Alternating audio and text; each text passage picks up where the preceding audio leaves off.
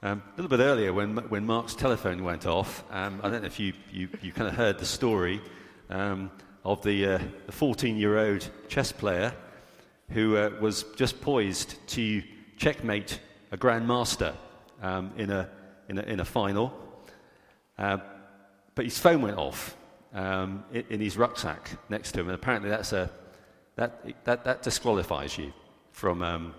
So I know, there you are. You kind of, there's your moment. You're going to just about to beat the grandmaster, and ding, ding, ding, ding, ding, ding, ding. Yeah, you have to be careful, don't you? It's amazing how a small thing can make a big difference in people's lives. Okay, now, it seems a bit dark up here. There are some lights up there. Doesn't seem quite as light as normal, but on such a bright day. That's it. That's nice. Thank you very much. So 1 Timothy, you're going to be looking at this letter in the next while. Someone has said that 1 Timothy dresses as a little letter, but it functions as a powerful statement about the purpose and nature of the church in the world. And we must not misjudge a biblical book for its brevity. Sometimes, good things come in small packages. And there are, in the words of 1 Timothy, great power if we give attention to them.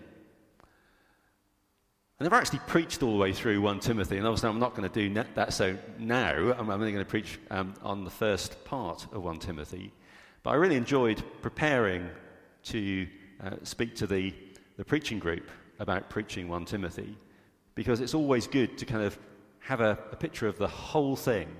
And the whole thing of the letter seems to surround those two ideas of being authentic and being gospel-centered. And I suppose in a sense, you could say that they are one and the same thing. To be authentic is to be gospel-centered.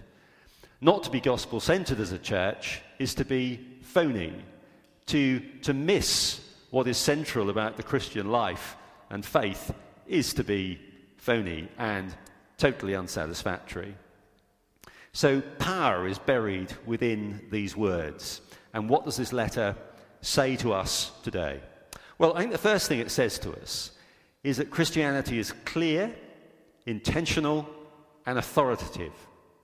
Clear, intentional, and authoritative. Christianity is not vague. Christianity does not leave us guessing. It's very clear about its intentions. It's not like those boyfriends who are constantly making a girl wonder about their intentions. No, Christianity is clear about its intentions. Paul, an apostle of Christ Jesus, by the command of God, our Saviour, and of Christ Jesus, our hope, to Timothy, my true son in the faith. Christianity is not painting by numbers. It's not making it up as you go along. Christianity comes with a resounding command from heaven. The apostle speaks by the command of the living God. He speaks and intends to be heard because this message deserves a hearing. You'll hear the phrase in this letter, "Here is a trustworthy saying that deserves full acceptance." And that's the spirit of this letter. Paul is speaking with the authority of an apostle, giving a message that is his clear commission to unfold the gospel of the Lord Jesus Christ for the first century and for every century.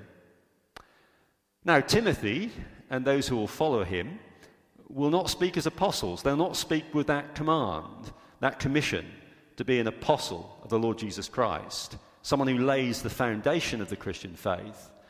But they will still stand with the authority of the message that the authoritative apostle has proclaimed. He doesn't pass on the mantle of apostleship, but he does pass on the commission to pass on the apostolic gospel to another generation. And that's where we stand in the 21st century. We pay attention to Paul because we want to make that message known to others. God's definitive will has been made known in the world. We can be clear about it, we can be sure about it, and we can pass it on. Now, of course, in the 21st century, authority is a dirty word in many circles. People are nervous about authority, nervous about people taking control. But of course, it's to misunderstand authority. Authority is not being authoritarian. It's not being coercive. It's not taking advantage of the vulnerable.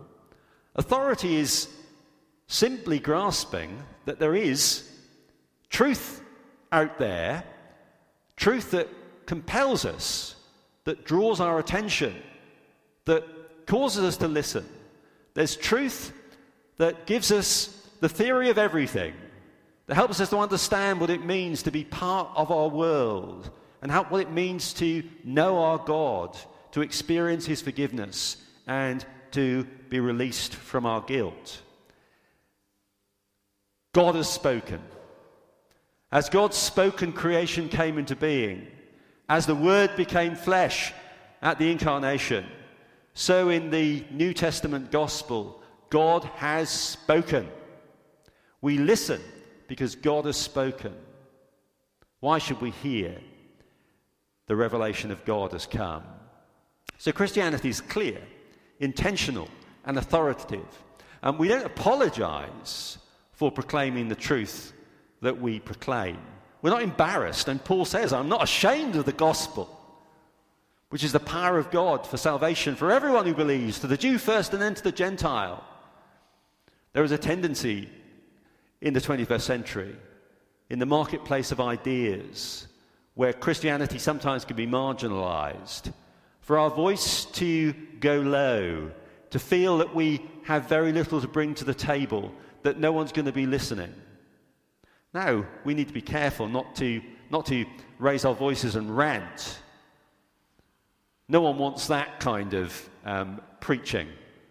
People want preaching which is to them rather than at them.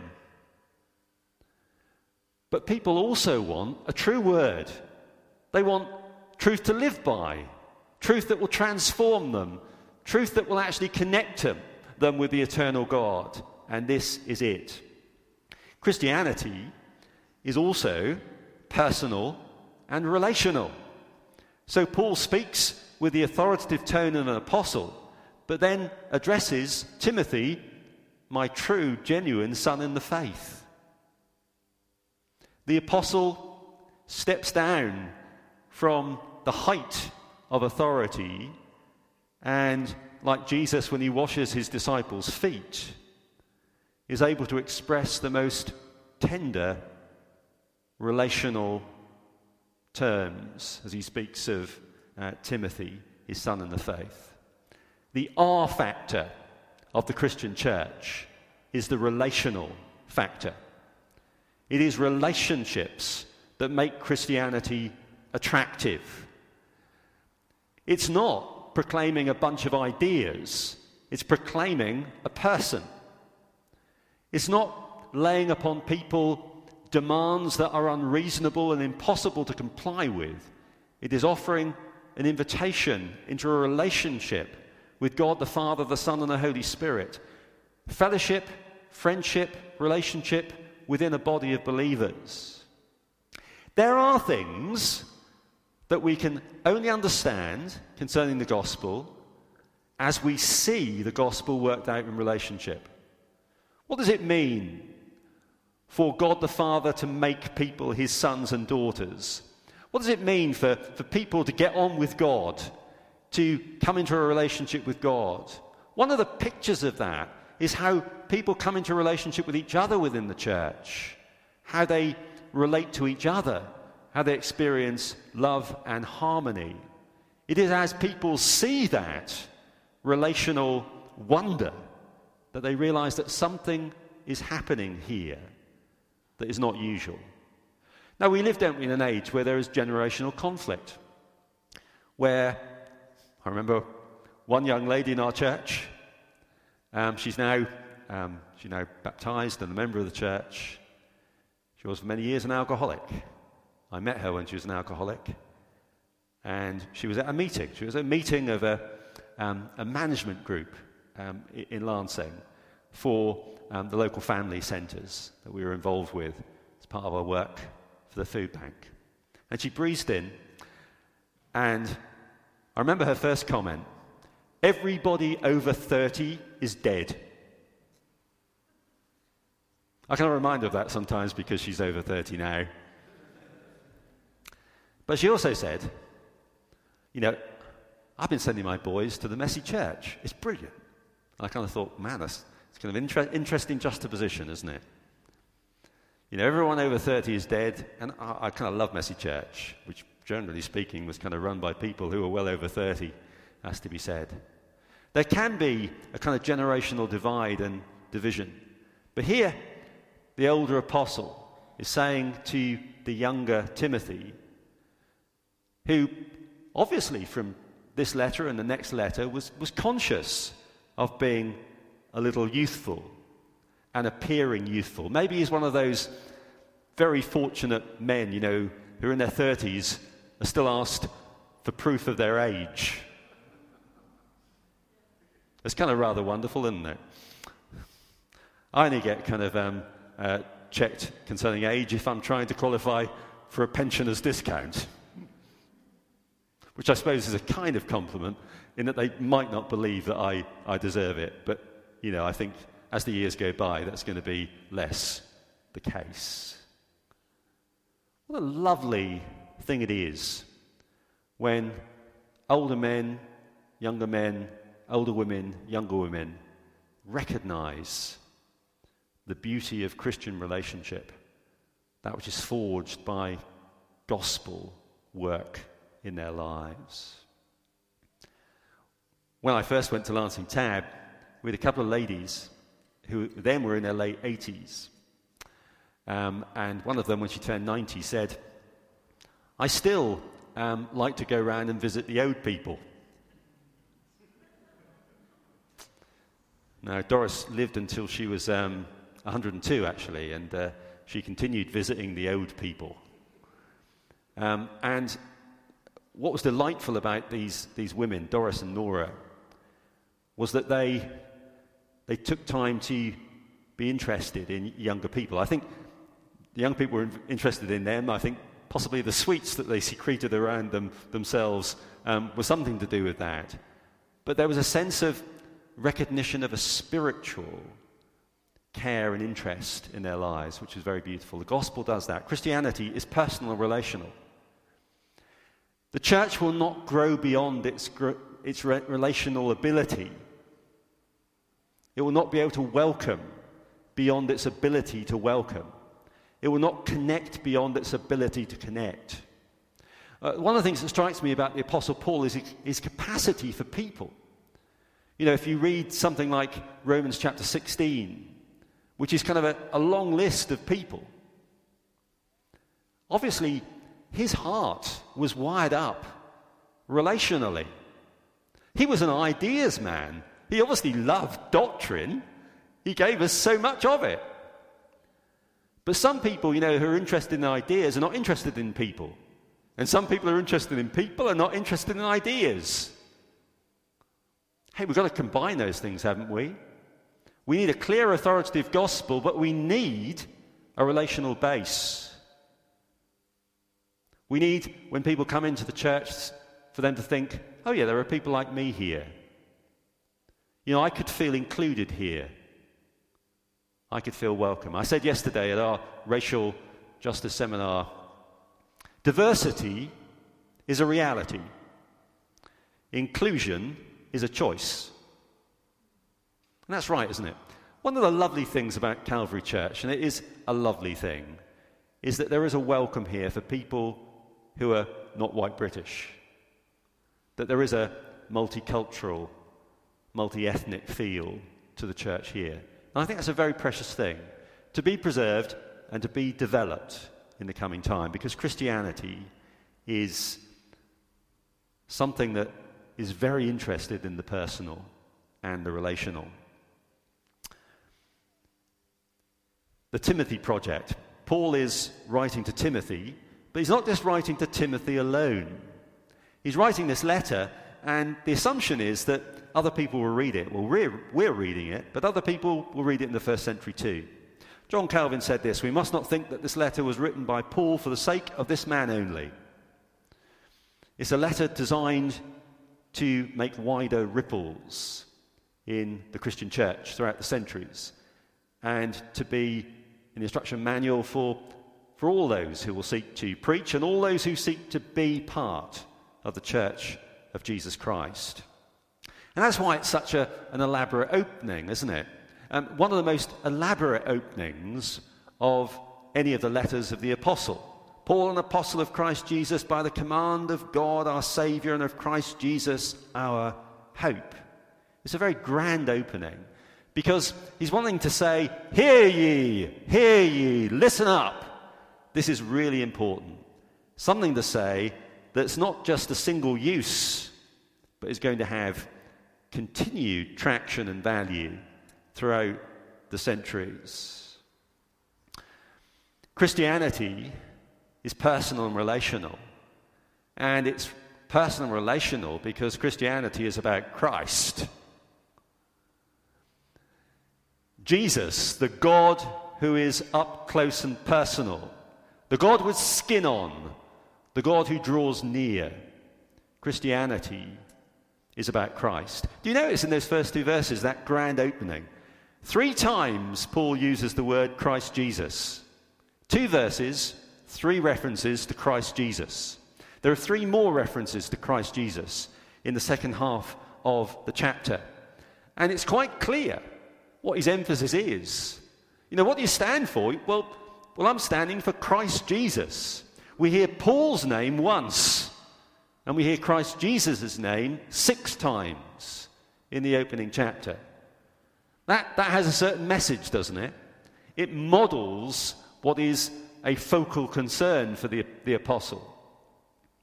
We're told, aren't we, that in Antioch in Acts chapter 11, the believers were first called Christians. The word Christian only appears 3 times in the Bible. By all accounts, it was an insult. But it was an insult that captured the grain of what these people actually stood for. They are Christians. It's obvious. They go on about him all the time. They talk about him. They seek to communicate Christ. That's their message. Christianity is about Christ. When I teach preachers to preach, one of the things I say to them is, wherever you're preaching, in whatever part of the Bible, make sure you leave the people with a picture of Christ.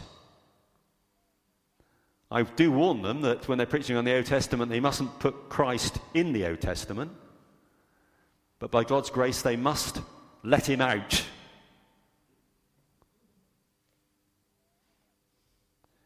You know, sometimes you can listen to preaching over a period of time, and you begin to realize that Christ doesn't feature centrally in the sermon. If Christ is mentioned, it's a tacked-on idea. It's not integral. Paul wrote to the Colossians in Colossians 1:28, we proclaim him. We proclaim Christ because Christianity is about Christ. Of course, it's about so much more, but it certainly is not about less. And Christianity is gospel-centered, as we've already mentioned. Paul, an apostle of Christ Jesus, by the command of God our Saviour, and of Christ Jesus our hope. You'll encounter that word Saviour and salvation and saved a number of times in 1 Timothy, because God's great enterprise is to mend our fractured world, is to rescue the lost, is to reconcile those who are far off from him. That is his task, because that's who he is. God is a saviour. And it's interesting, isn't it, that even when the first human beings rebelled against God in Genesis chapter 3, What God does is gives a promise of a Redeemer. The fractured world has a picture of one who will crush the serpent's head and bring relief to our world and rescue. It is God's nature to reach out, to rescue, to restore, to draw near to us. What did Jesus say? All that the Father has given to me will come to me, and all who come to me I will never drive away. It's in his nature to draw people to himself. If I be lifted up from the earth, I will draw all people to myself. It's his nature. He's Jesus. It means Saviour. It's what he does. And it's what we do. What did William Booth say about his Salvation Army? I want to run a rescue shop within a yard of hell. We're about rescuing. We are not the Jesus Admiration Society. We are the church. And the church doesn't simply admire Jesus, we preach him. We don't simply admire the salvation that he has come to win. We seek to proclaim it so that other people will be won. How concerned are you about the lost? Sometimes churches are concerned about empty seats. They're sometimes concerned about declining membership, or indifference, or lack of commitment. But how concerned are we about the lost? Lost, helpless, without him. Christianity is focused and targeted. And that's important. The message of Christianity is not something that's going around in circles. It's something that has a very specific purpose. It's targeted. We know what it's after. We know what it's seeking to do. What is the aim? Well, there in verse 3, as I urged you when I went into Macedonia, stay here in Ephesus so that you may command certain men not to teach false doctrines any longer, nor to devote themselves to myths and endless genealogies. These promote controversies rather than God's work, which is by faith. The goal of this command is love, which comes from a pure heart, and a good conscience and sincere faith. Christianity is focused and targeted. Paul, in this rather long sentence, is making plain what he wants the Christian church to avoid and what he wants the Christian church to emphasize. And of course, our growth as Christians always involves those two elements, doesn't it? Learning what to avoid and learning what to embrace. Learning what we should move away from and learning what we should move towards. And that's what Paul makes very plain here. And that means, this focus, avoiding harmful distractions. Someone described our culture at the beginning of the 21st century as a culture of distraction.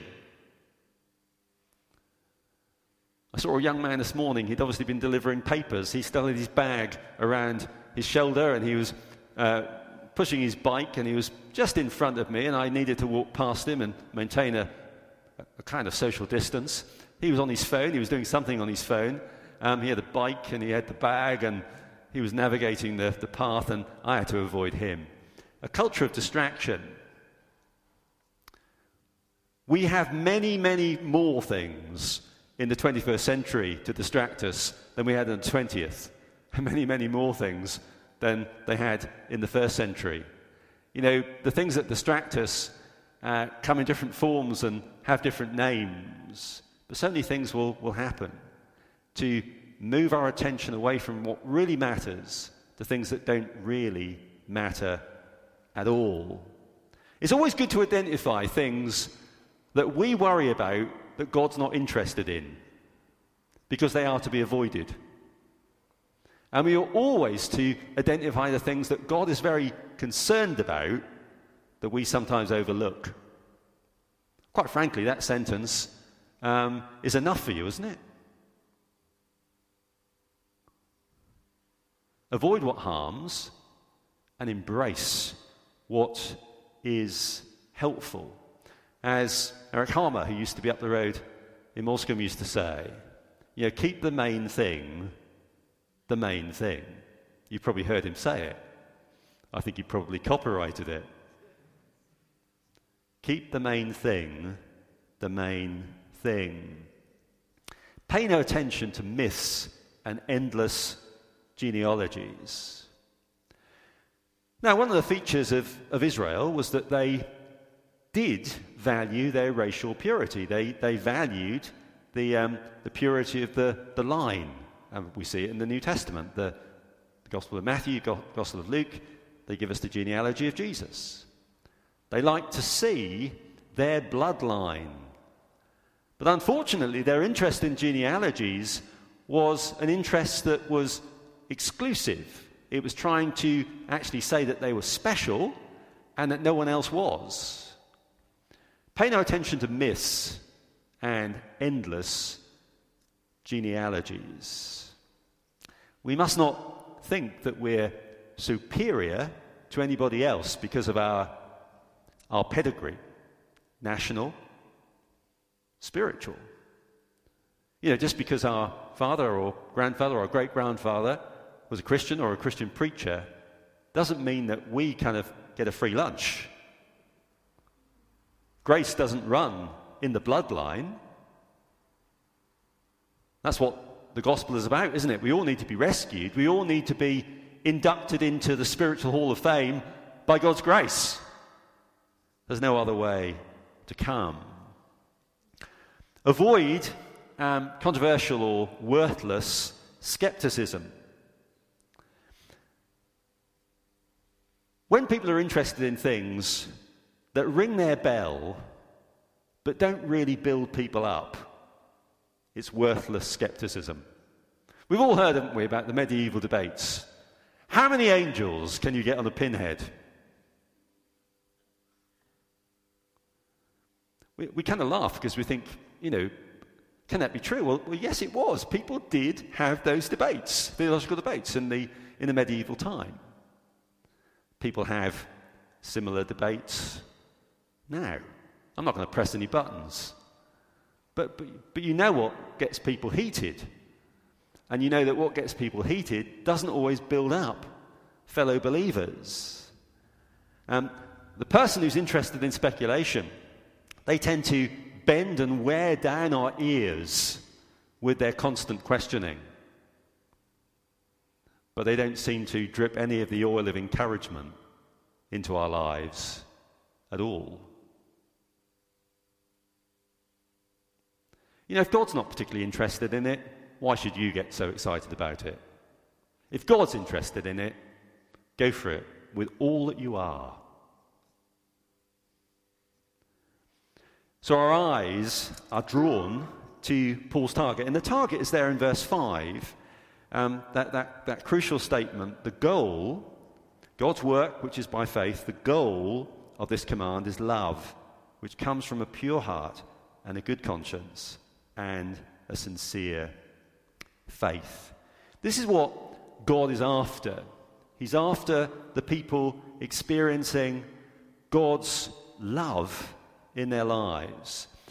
The primary task that Timothy has is not exposing error. That's important. We do need to say, that behaviour's wrong, those ideas are wrong, we need to avoid those. But that's not the primary task. The primary task that Paul has for Timothy is to promote love. I've told you before, I like Augustine, the ancient preacher Augustine. And he talked about reading and preaching Scripture. And he said this: so, if it seems to you that you've understood the divine Scriptures, or any part of them, in such a way that by this understanding you do not build up the twin love of God and neighbour, then you have not understood them. If what we're excited about doesn't build up love for God and love for others, it's not important. Or it's not all important. The goal is love. The goal is love, says the apostle. The beating heart of the Christian is a loving heart. Love for God and love for people. That's the goal. That's what God wants. See, God is love. That's why he wants you to be like him. And of course, this goal of love is expressed in a pure heart, a good conscience, sincere faith, being authentic, being real. How do we best love our neighbour? By being someone who doesn't disappoint them. By being someone who doesn't disappoint them by being phony, but actually encourages them by being real. By being the kind of person that people can say of, I know I can turn to you because I know I can trust you, and I know that you'll not let me down. I know I'll not get rejection. I know I'll receive welcome, concern, interest, and care. Why am I afraid to tell you who I really am? Someone once asked. Because I think that you'll not like me. There are a lot of people out there afraid of Christians, afraid of the church, because they assume that the church will simply be a rod of condemnation, a slammed door of rejection, rather than a place of grace, love, welcome, restoration. You know, we are the Father standing in the road as the prodigal returns. But sometimes we as the Father say, look what the cat's brought in. And where did you get that earring? Instead of, welcome. Here's the ring. Here's the shoes. Here's the gown. And here's the party. My son was dead, but now he is alive again. The heart, not an emotional thing, but the personality center of the human being. Pure, captivated by God, trusting and resting on him. Hey, we're nearly finished. Children are arriving back. Sorry, we're nearly finished. We know, of course, that the law is good in itself and has a legitimate function, says Paul. Some of the false teachers were trying to reintroduce Old Testament law into the bloodstream of the Christian church, to suggest that the law was the way that people grew in their faith. But Paul's words are fascinating there, aren't they? We know that the law is good, verse 8, if one uses it properly. We also know that the law is made not for the righteous, but for lawbreakers and rebels and a whole long list of stuff that breaks some of the 10 words that we read of in Exodus 20 and Deuteronomy chapter 5. The law lists sins from the outside of us. The gospel shapes life within us. The law lists sins from outside of us. The gospel reshapes the life that is inside us. Someone said, imagine a map that only tells you where you shouldn't go. How useful would that be on a journey? I want to tell you, you're going to go on holiday, but you're not going to go to Rome, you're not going to go to Paris, and you're not going to go to Luxembourg. Off you go.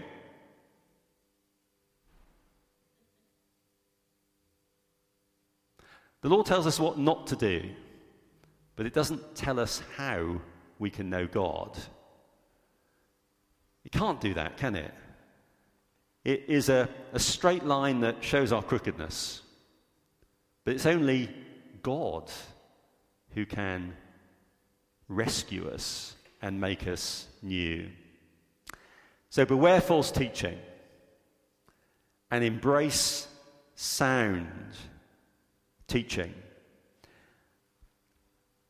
So after that long list there in verse 10, he says, whatever else is contrary to the sound doctrine that conforms to the glorious gospel of the blessed God, which he entrusted to me. Sound doctrine, literally healthy doctrine. When we embrace the truth, it makes us spiritually healthy. When the church embraces the truth, it makes the church spiritually healthy. We don't want a church on a life support machine. We want a church which is vibrant and healthy and seeking to bring health to others, spiritual health to others. Sound teaching. End with a story. Story told of a fool. A fool is outside on a day like this, sunny and hot, and they're sitting by a river, a flowing river, and they need to get to the other side. There's only one problem: the fool can't swim.